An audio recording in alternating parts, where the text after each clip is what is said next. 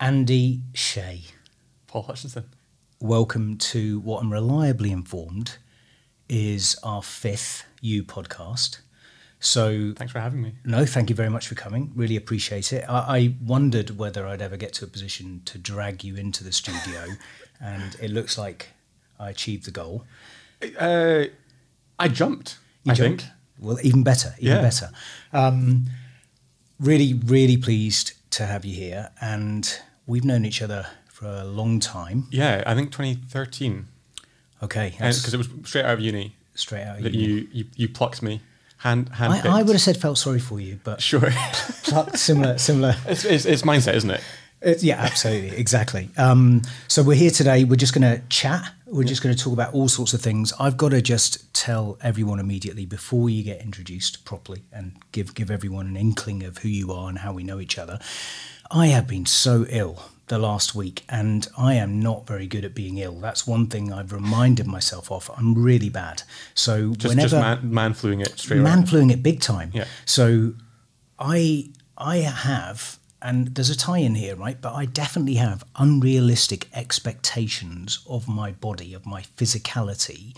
And whenever something comes along and kind of knocks that off track, I really get pissed off. Yeah. Like, I really get cheesed off because I'm like, why can't you do the things I'm expecting you to do? Yeah. And I wonder whether there's a link. You know, we're looking at the physical side, but equally, that's very true on the mental side as well, I think.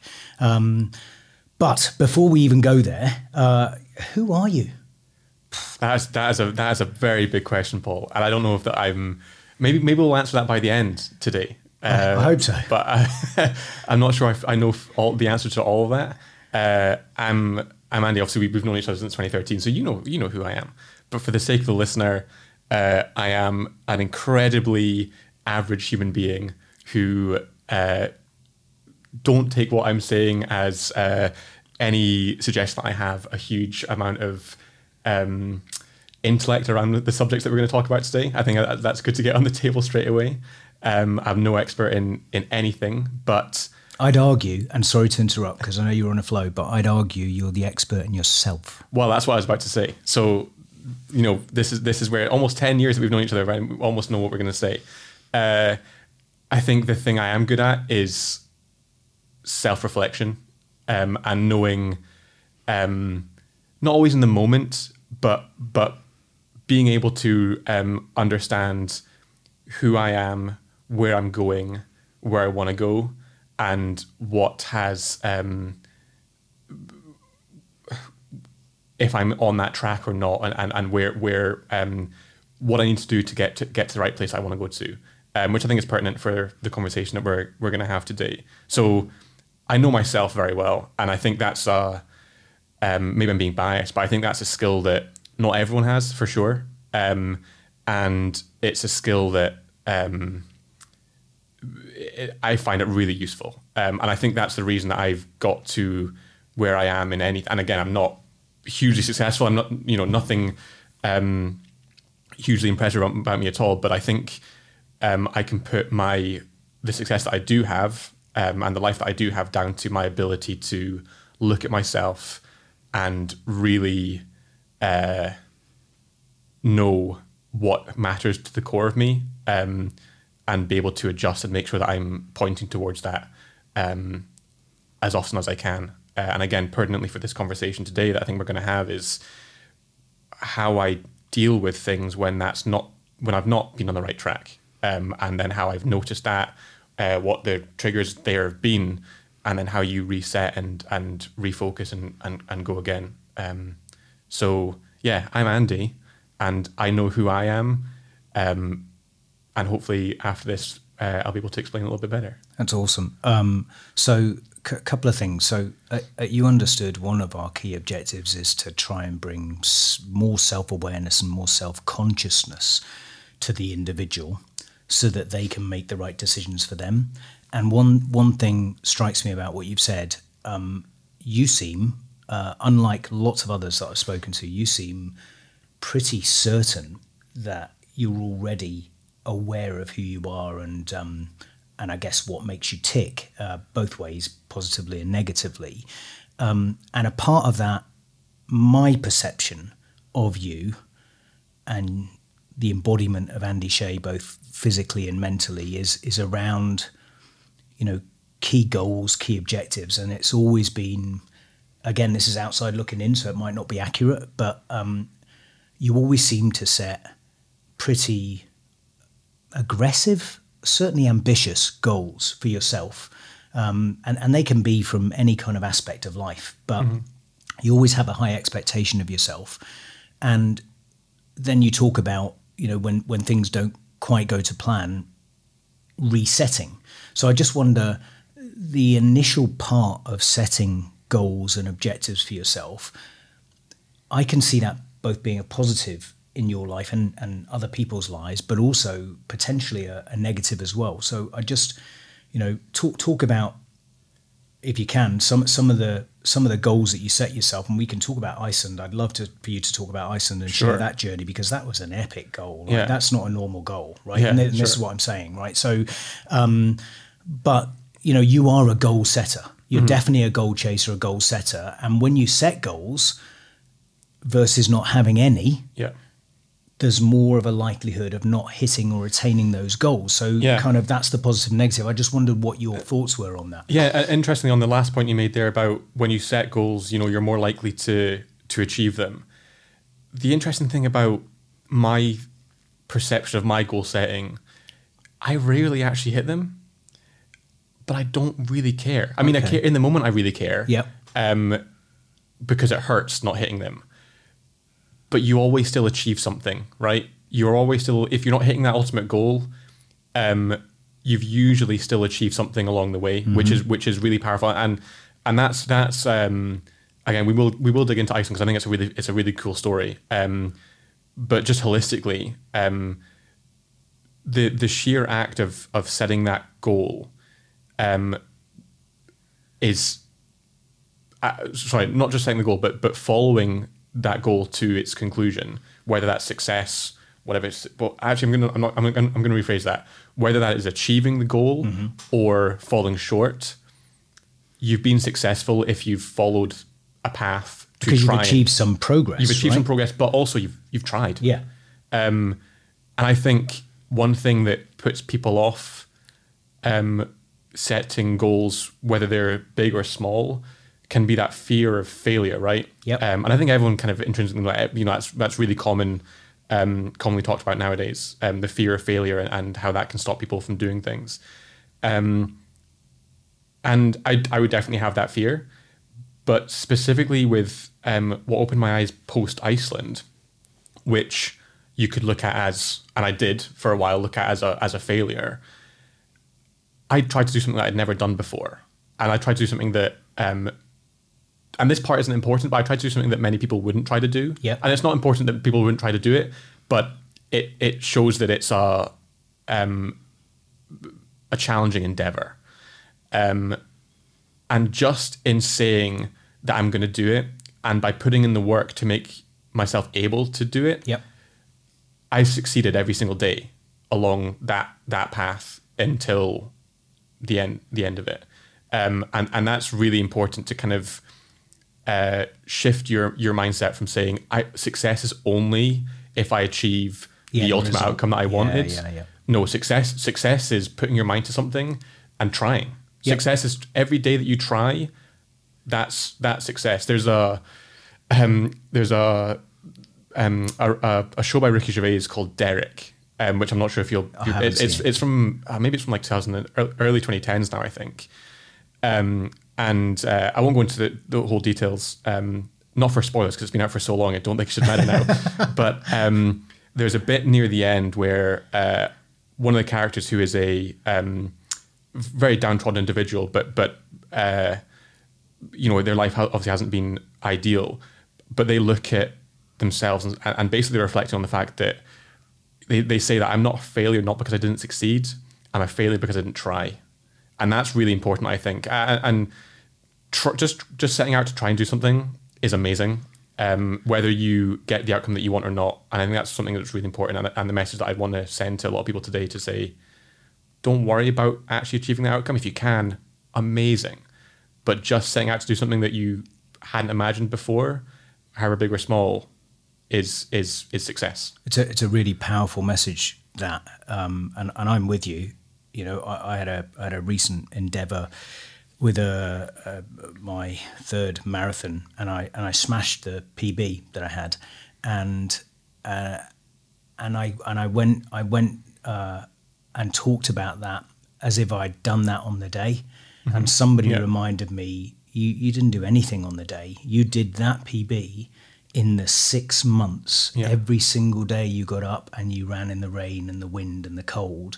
That's when you got your PB. Right? Exactly. And to your point, and I agree with you here as well, is even if I didn't get the PB, you know, the state of mind that I was in and the state of physical attributes I had compared to before I started was significantly better. So I'd achieved something, right? And it actually didn't matter at the end of it. So tell everyone about Iceland, because it was an epic challenge. Yeah, so I am now, to set the whole scene, I'm now just past my 31st birthday. Okay. So are you showing off now? Yeah. About my relative youth compared to you? Or yes. No? Okay, yeah. So when my joints creak, that's the old age. So I'm now just gone my 31st birthday. Throwback to February 2019. I was in Leeds with my dad and my brother, having dinner after watching Leeds United almost definitely win a game of football, because they're always, as we know, they always win football matches. And I was 29, and I was thinking, I want to do something epic to prove to myself that I can set, as we just talked about, set my mind to something and achieve it. Yep. And I'd taken up cycling the year before, and I thought, there's something in there that says, let's go and cycle something mammoth. Let's go and do some kind of big event. And there's the obvious ones, like there's, you know, in the UK we've got John O'Groats Land's End, which is, I think it's about 900 miles. If you like, the kind of general one is about 900 miles, takes about 2 weeks-ish. Could do that. But I've always loved Iceland. I went to Iceland in 2015, and it's an epic country, and also very foreboding. They can have, you know, as I now experienced, they can have snow and crazy storms in the middle of July. So I kind of turned to my dad and my brother and said, you know what, I'm going to go and cycle around Iceland. So bike with my tent, all my food, solo, no support, and get on my bike and cycle the 1,600 kilometers around Iceland as fast as I could without being super hungry. Because partially I wanted to see the country again. I didn't want to just like whiz around and not see it. How many kilometers? 1,600 kilometers. So I think that's roughly 1,000 miles. Yep. 1.6, I think the conversion is. Cyclists work in kilometers because they like it to seem further than it is. The bigger the number, that you seem like you're going faster, you're going further. It's a great little hack. Yeah, exactly. So I said, I'm going to do this. And then obviously we know 2 months later, the world shut down because of COVID. And my plan was to do it and finish it on my 30th birthday, because this was a milestone birthday. I know that you would be upset by this, but I'd say I felt like I was getting old, and it's good to feel like I can still do something that's physically challenging. So anyway, that COVID delayed things by, I guess, a year and a half or so. But that whole time I was set on doing this. I'd been planning it. I knew exactly what my distances were and where I was going to be stopping. So essentially what I was doing was, Iceland has a ring road. So from Reykjavik, all the way around, it doesn't take into account the western fjords, but all the way around north coast, the west coast, south coast, it has a single ring road called the Route 1, which is the 1,600 kilometer road. And I was going to cycle that, and I was going to do it in 12 days of cycling, which is give or take 120 kilometers average a day. Some days were much bigger, some days were a little bit shorter. And up to that point, I decided to do this. I'd been cycling maybe 100 kilometers a week. Yeah, cycling is definitely your thing, right? For sure. Yeah, I was at that point of deciding to do that. I was a decent cyclist, but I knew I had to become a really good cyclist, especially to do it at the pace and consistency that I was doing on. You know, cycling 100 kilometers, if you're even a relative novice cyclist, you can probably cycle 100 kilometers in a day and do it. Okay. You'll probably be a little bit slow, and the next day you'll really hurt. Yeah, next day you'll really hurt.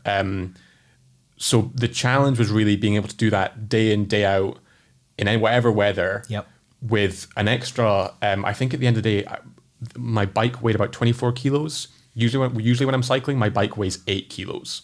So I'm carrying an extra 16 kilos of gear on my bike, which weight, when you're cycling, weight is one of the primary limiting factors into how fast and how much effort you work. Wind is the other one that's really, really bad.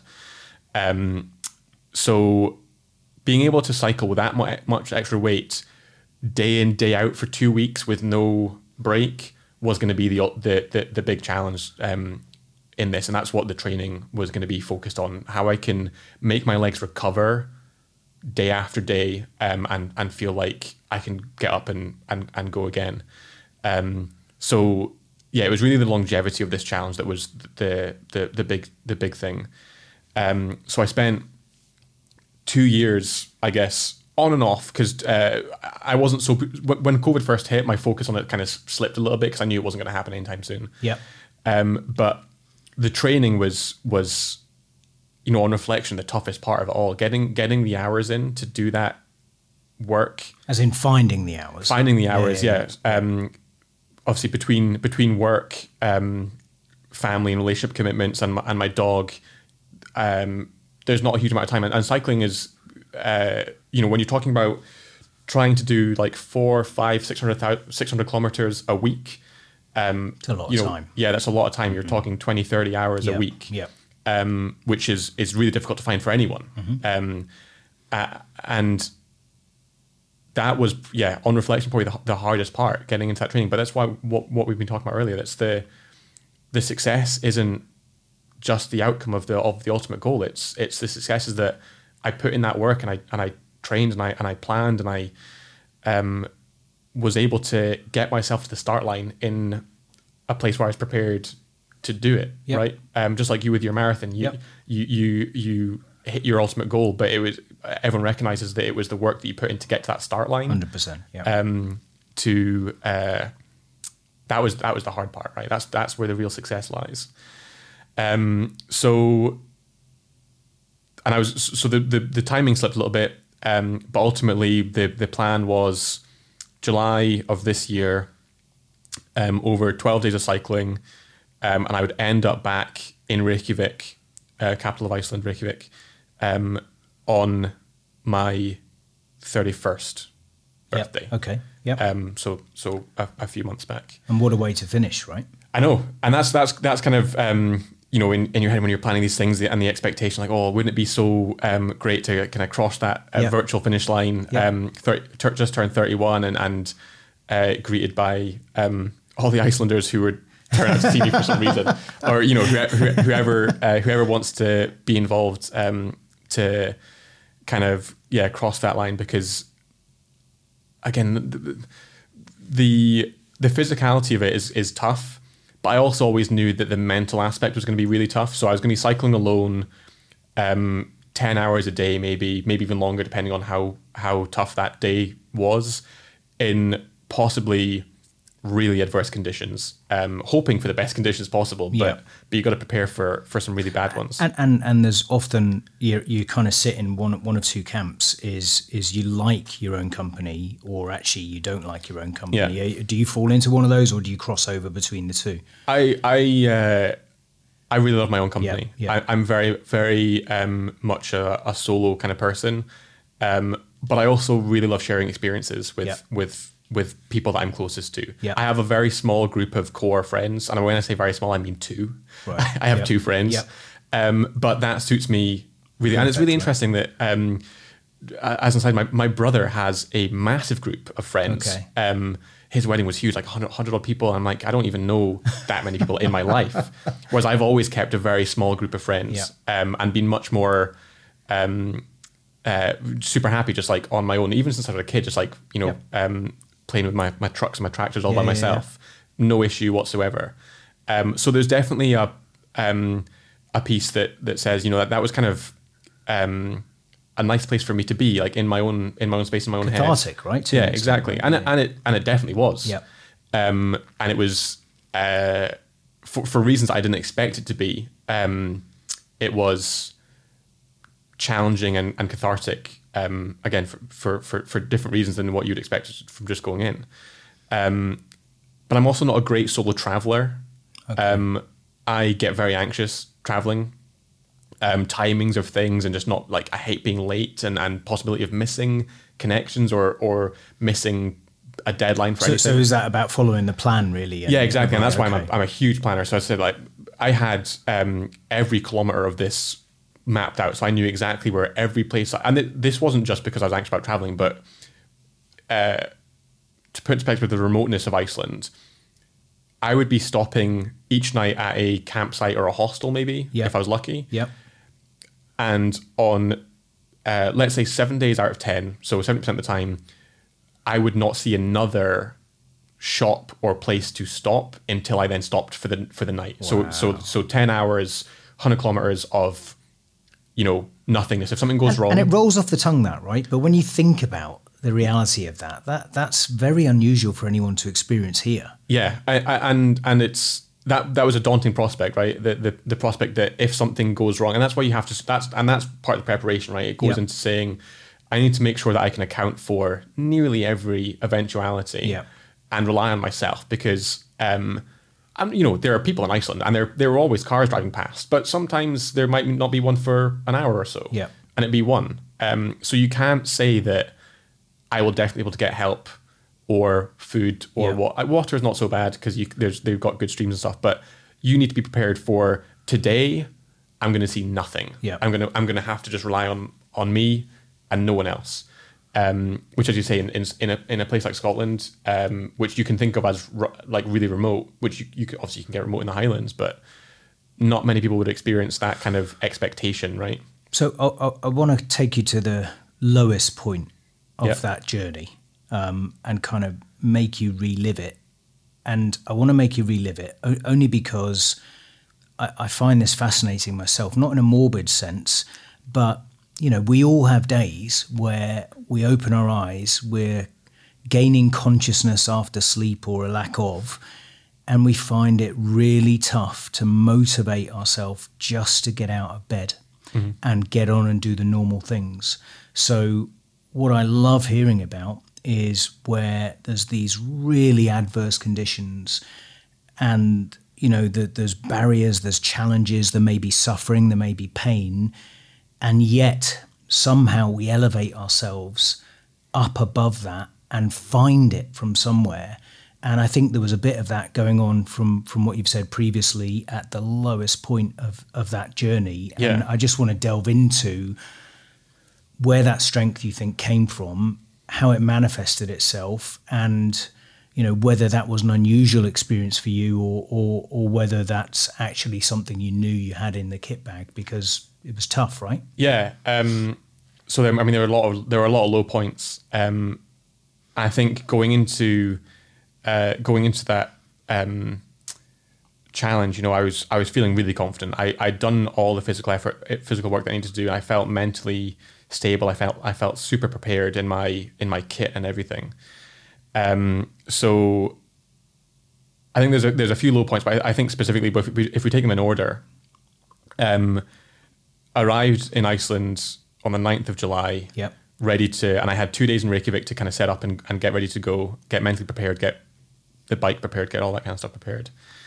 I'd built my bike up, and I phoned my girlfriend, and had a bit of a chat with her, and she said that she could not be in a relationship with me anymore. So she basically broke up with me there and then, first day. And you were in Iceland? I was in Iceland, so 2,000 miles away. I don't know how far it is. Preparing for what was going to be the toughest physical, mental challenge of my life, and then being told the person that the person who I thought was the one said, they're not in it anymore. So at that point, every bone in your body, I would imagine, just wanted to get back on the plane, right? Oh, Yeah. You only think I'm in the wrong place just now. Yeah, There's yeah. one place I need to be just now, and it's back fighting for that life that Yeah. I had, and I was so close. I was so close Really? to just Yeah. I just I think I phoned my brother and told him what had happened. Yeah. I told him I'm coming home. Yeah. I think I must have said to him I'm coming home. Yeah. And paraphrase it, but he just like, no, you're not. There's no way that I'm letting you do the work that you've done and give up now. So definitely this support aspect from him and my friends, who is all just like, the reality is that this situation is shit. This is like an awful situation to be in. But what are you going to achieve from coming home? Mm-hmm. What if, like, you've worked so hard for this, and what's going to happen is going to happen. It sounds like it already has happened. The best way to deal with this is to do what you set out in your mind to do, and prove to everyone that you can do it, and prove to yourself that you can still do it. The other aspect is that, and I should have touched on this already, whilst I set out initially for this challenge to prove to myself that I can do something, I also did it to raise money for a charity called Tiny Changes. Oh, great.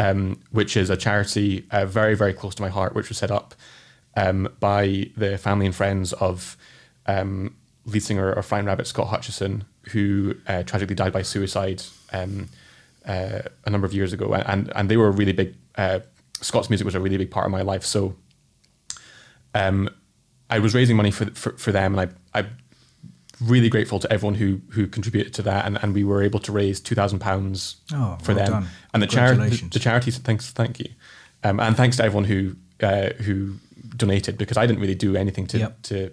It's everyone that donated money for that, and they their goal is to help, but their kind of tag is to help young minds in Scotland feel better. So it's specifically helping young people in Scotland with mental health issues. Love it. Obviously, it's close to what you guys are doing with You Understood. So there's another aspect of that I said, like, this isn't just for me now. This is for Tiny Changes. This is for all the people that Tiny Changes support, and this is for all the people who supported me for Tiny Changes. So there was a bit of this maybe isn't the best word to use, but there would be a bit of guilt there, right? If I'd said, If you waved the white flag, if I given already, because part of me thought, put myself in the shoes of people who are really going through mental crisis, right? And that's people I was trying to do this for, right? Yep. They can't just wave the white flag. They can't just say, "Oh, I'm having a bit of a bad day." No, you have to persevere. So, I wouldn't want to give up on something that people had supported me on, but also, what kind of message would I be sending if I just said, because I can, I'm gonna throw in the towel and come home because I have the resources to, I have the mindset to, all those privileges that you would take for granted. What message would I be sending if I did that? Yeah. So, whilst I was super close to coming home, really the reality was I had no option to come home. It just wasn't an option. I said it. I verbalized it, but it never really was on the table to do that because of the work that I'd put in and the message that I'd be sending. But interestingly, I wouldn't say that I'm a particularly mentally strong person. I can get knocked for six really, really quite easily. And I think you might attain to that. I wear my heart on my sleeve, and I think everyone can see what I'm feeling and when I'm feeling it. And I can definitely very easily let that affect outcome. So I also wanted to show that actually, to myself, you can be more resilient than you think. So let's go out and, fuck it. Let's go out and prove that you can do this. Yep. To everyone. Not that anyone said I couldn't do it. Yep. But to myself, I can take these hits and I can suck them up, and I can do what I need to do when I got here. So I didn't get on the back of the plane and I stayed in Iceland. How do you, because a good few months have passed. Yeah. How do you reflect on that now, given that the time has passed? And again, I can't let you talk about your mental strength. I view you, for the record, I view you as an incredibly strong, resilient person. So it's interesting to hear your views on it. I think where you're thrown or where you have wobbles is actually back to that planning piece. So I think in your head, things have to be a certain way or work out in a certain way. And if they don't, then, that's where you have a wobble. But I don't think that's a reflection. Again, this is just outside looking in. I don't think that's a reflection of your resilience, your robustness, your mental strength. Far from it. I just think that's a reflection of your determination for things to go as planned, right? Yeah. And there's a subtle difference there, I think. But sorry, I came away from I couldn't let without just giving you my perception of your mental strength, which I think is really, really good, really strong and solid. And I realise that might not be the case with the outside looking in. But in terms of reflection on those few months, yeah. So are you unequivocally delighted that you were tenacious, determined to see it out, or do you look at it in a different way now? Oh no, I am. I already been so disappointed if I hadn't continued on with it. So yeah, beyond ecstatic that I, dug in and said, we're gonna do this, because it wasn't just the. So I go into Iceland or that time period with a lot of expectations of, as I've already talked, I'm thinking already the finish line in my head, crossing that line and like, yes, I'm finished, and the whole of Iceland applauds me and everyone's like, yeah, greatest guy in the world. Isn't that the way it played out? Not quite. Okay. So yeah, with all these expectations, and not just Iceland, but the expectations of I just got a promotion at work, so expectations of coming back and kind of hitting the ground running there and doing some great stuff at work. Yep. I was wanting to buy a house, move into the country and get a garden, and all these expectations that were... So kind of everything's going on that, right? Yeah, but my trajectory in my head is going up and up and up. And then obviously the relationship falls apart and everything changes, right? So was that one of the cards in the deck, was it? Oh, for sure. And it's not just that changes my mindset around Iceland. It's, then rather than, I'm thinking I'm going to buy a house, I think I'm going to sell my flat and just move back to my parents. Right. It's my work. I've got to take time off because I can't handle taking a jump when my mind's over here. So it's the impact, actually, the knock-on effect. It's huge. And if we skip ahead to something that's also really important, is that ultimately I didn't complete Iceland, right? And you know this, but basically I made it almost exactly halfway around to a town called for any Icelanders listening, I apologize, but to a town called Egilsstaðir, which is on the west coast of Iceland. So almost exactly halfway around, but I sustained a knee injury where the last 3 days I was resting more, taking a lot longer to do what I was needing to do. So I'd torn my patella tendon, not seriously, not like a snapping where you're not going to be able to walk, but I couldn't cycle standing down. I couldn't cycle standing up. There was no choice. Right? There was no choice. Yeah. And I'd spent 3 days trying to force a choice, which was only making it worse. And for the record, that's still 500 miles that you covered, right? Yeah. So it was, 500 miles in 5 days of cycling. Yeah. So it was still, and that's why my knee gave up. It despite all the training, you can't account for injury, I guess. And this was definitely a bigger volume than I'd ever done before. So So all these things are happening. Yeah. So I managed to jump over the first hurdle of my relationships just falling apart. Yeah. To saying, let's complete this anyway, because I've got to. There's no choice. Yeah.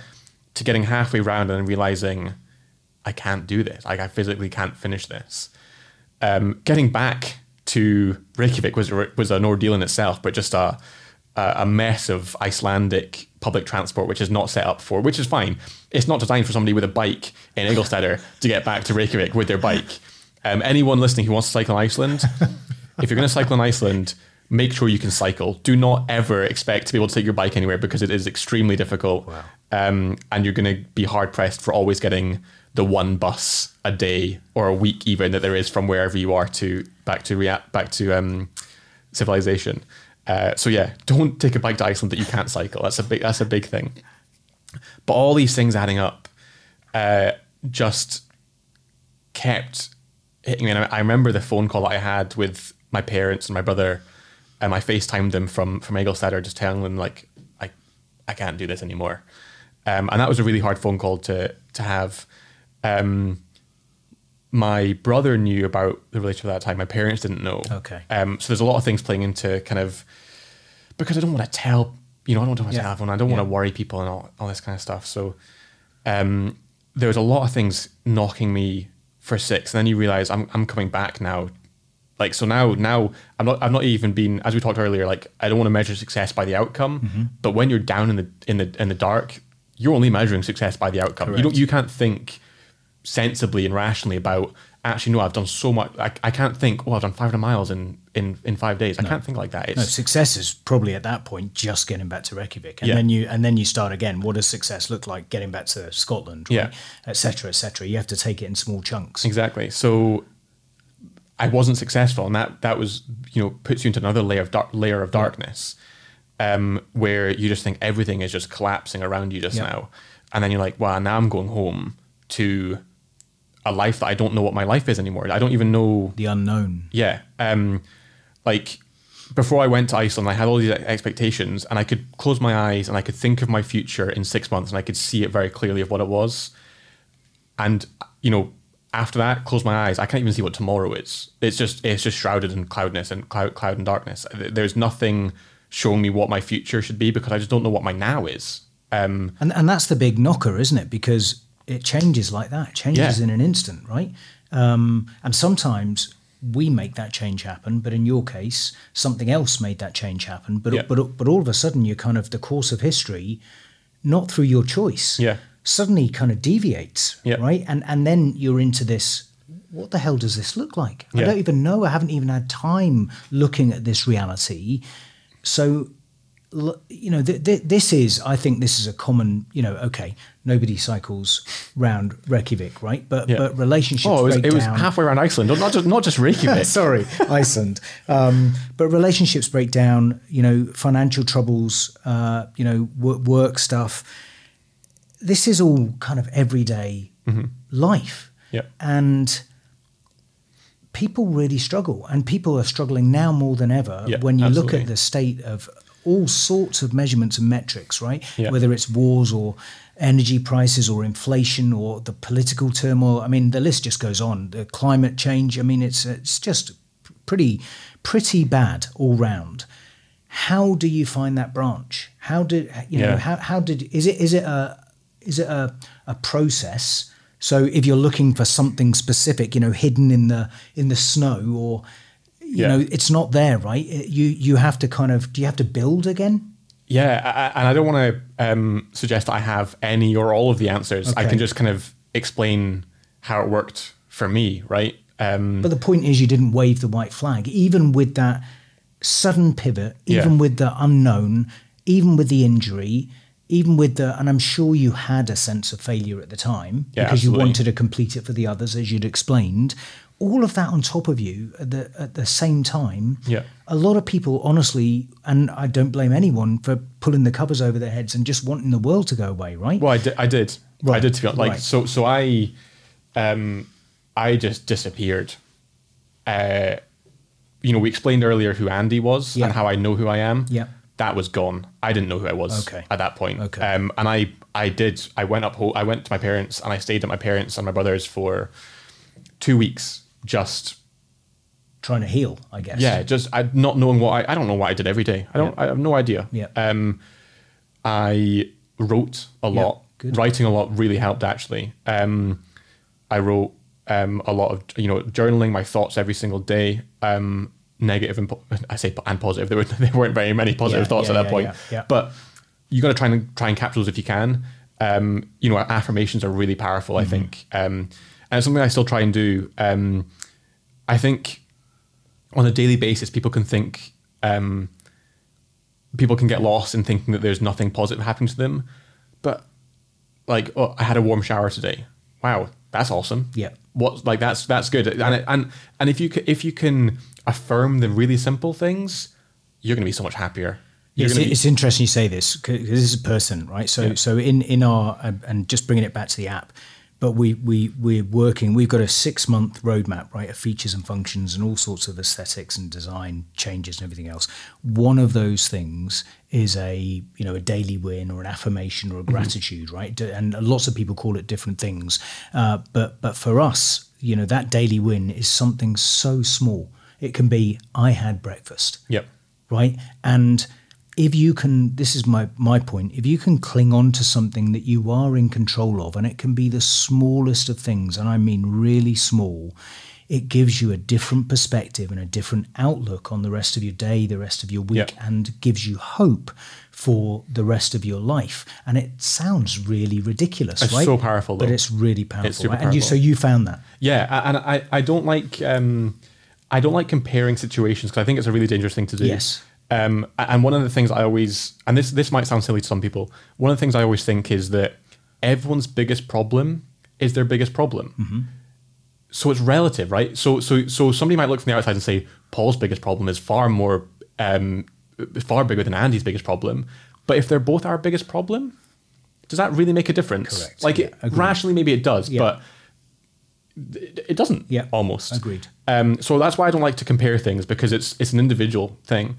But the thing I find myself thinking is, if everyone in the world even chucked their problems into a pile, I would take mine back.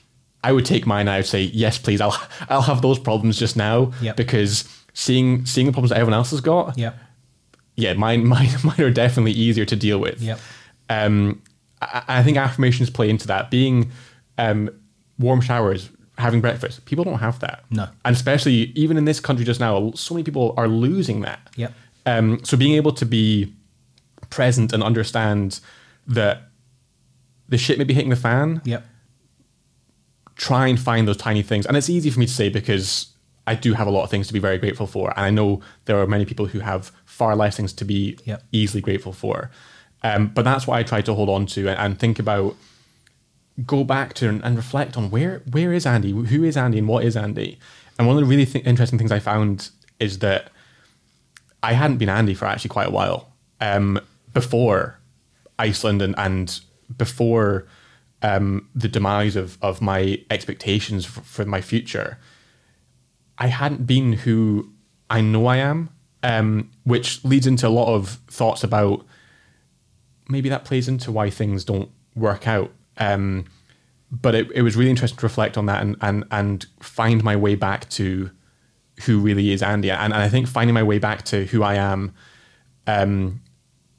has been the key to recovery, to feeling better, and to being more positive about what's happened and where I'm going. I say being positive about what's happened. I'm never going to be positive about what's happened since July, but I can be positive about the way that I am now, and how I've journeyed through that recovery of it's really some. And you know that I love the gym, right?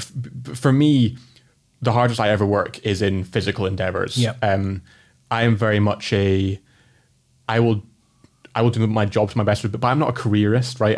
I'm not somebody who's going to give their life up for their career. I will do a good job, and I will make sure that I can have a lifestyle that I want.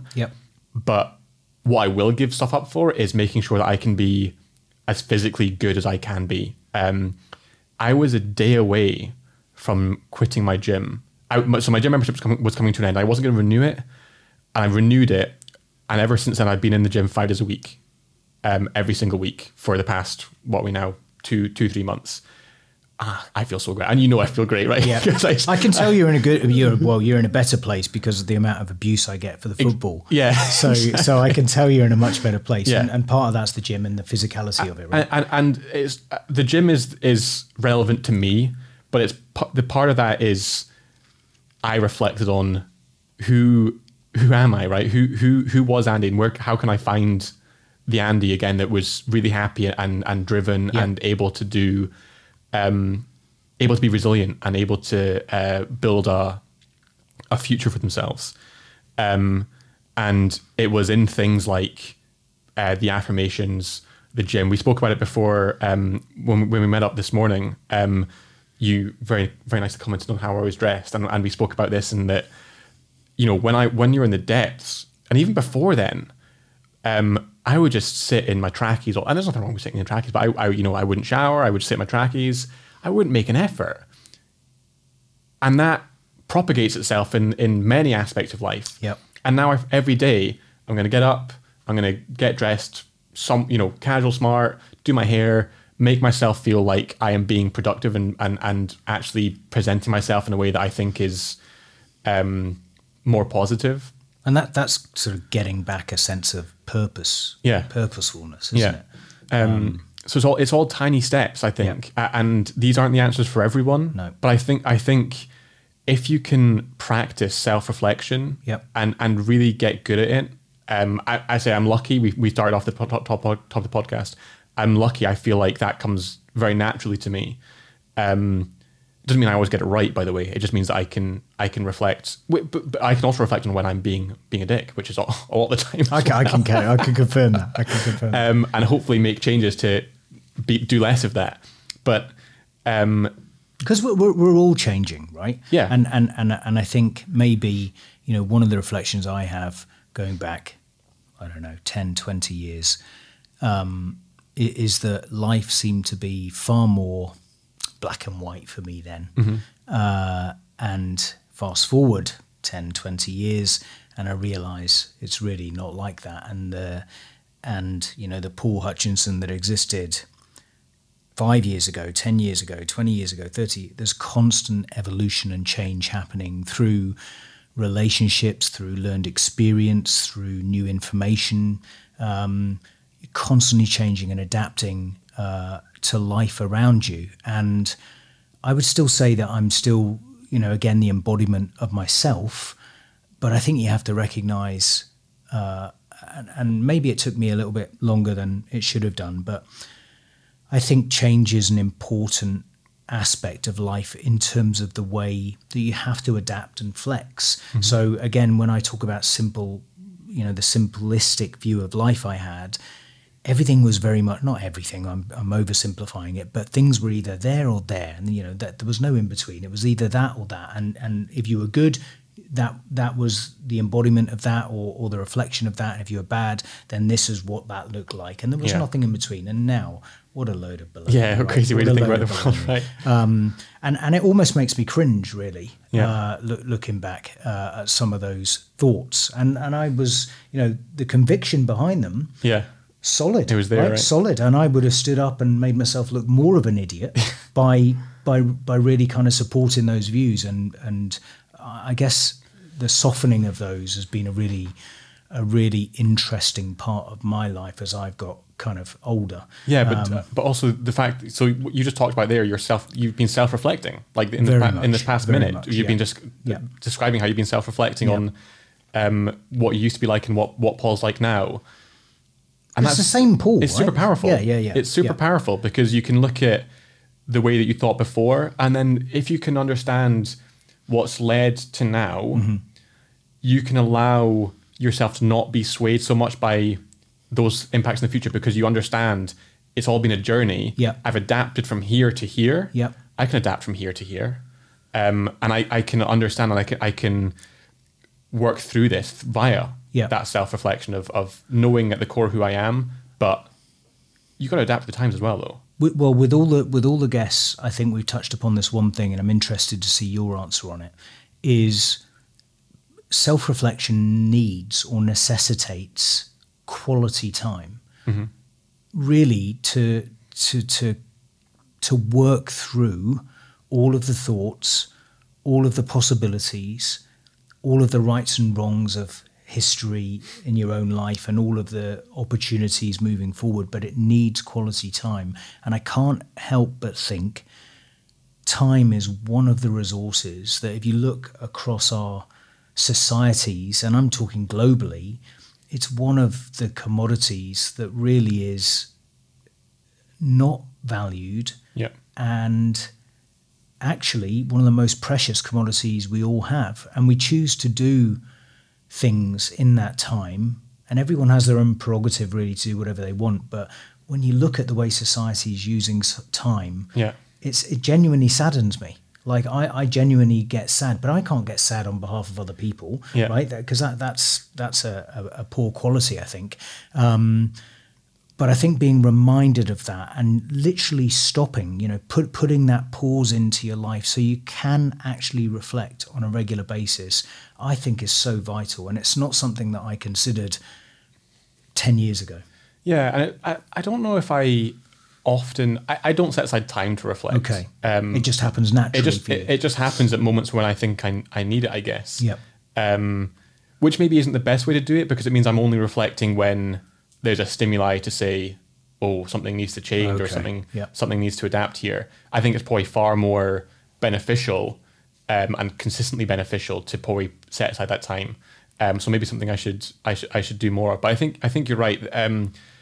Our use of time is so I think it's disconnected from the reality of our finite availability of time, because especially me, obviously I'm getting older, but I'm still quite young. You just don't think about some point times. I think I remember when we first met and I was 22, 23, and you always used to say, like, I don't even know I'm born. I still don't feel like I still probably don't know I'm born compared to you, but I definitely know more than I was before. Yeah. And I'm aware now more of the fact that, things don't stick around forever. And you need to be aware of that when you're going into anything, and aware of that with the decisions that you make every day. And that's, I'm not great at saying, well, I'm going to make the best decision every day. Every decision I make today is going to be the best decision based on the fact that I've only got a certain amount of time here. In fact, I say I'm awful at that. I love wasting time. But that doesn't mean that I don't know that there's a better way to do things, probably, and that in the moment there are decisions where times when I could say, actually, this is a better way of using my my time. And one of the things that I think we always get stopped by is fear of failure, fear of rejection. I know that, again, this is something that people will say all the time, but when you remember that you're only here for 60, 70, 80 years, just forget it. Yeah, just get on with it. Just get on with it. Yeah. If you're thinking about talking to a random person in the street, just do it. Yeah. You're never going to see them again. No. And if you do, and if you don't, what's the worst that's going to happen? One of the things that gives me the biggest pleasure, and I mean this genuinely, is like random acts of kindness.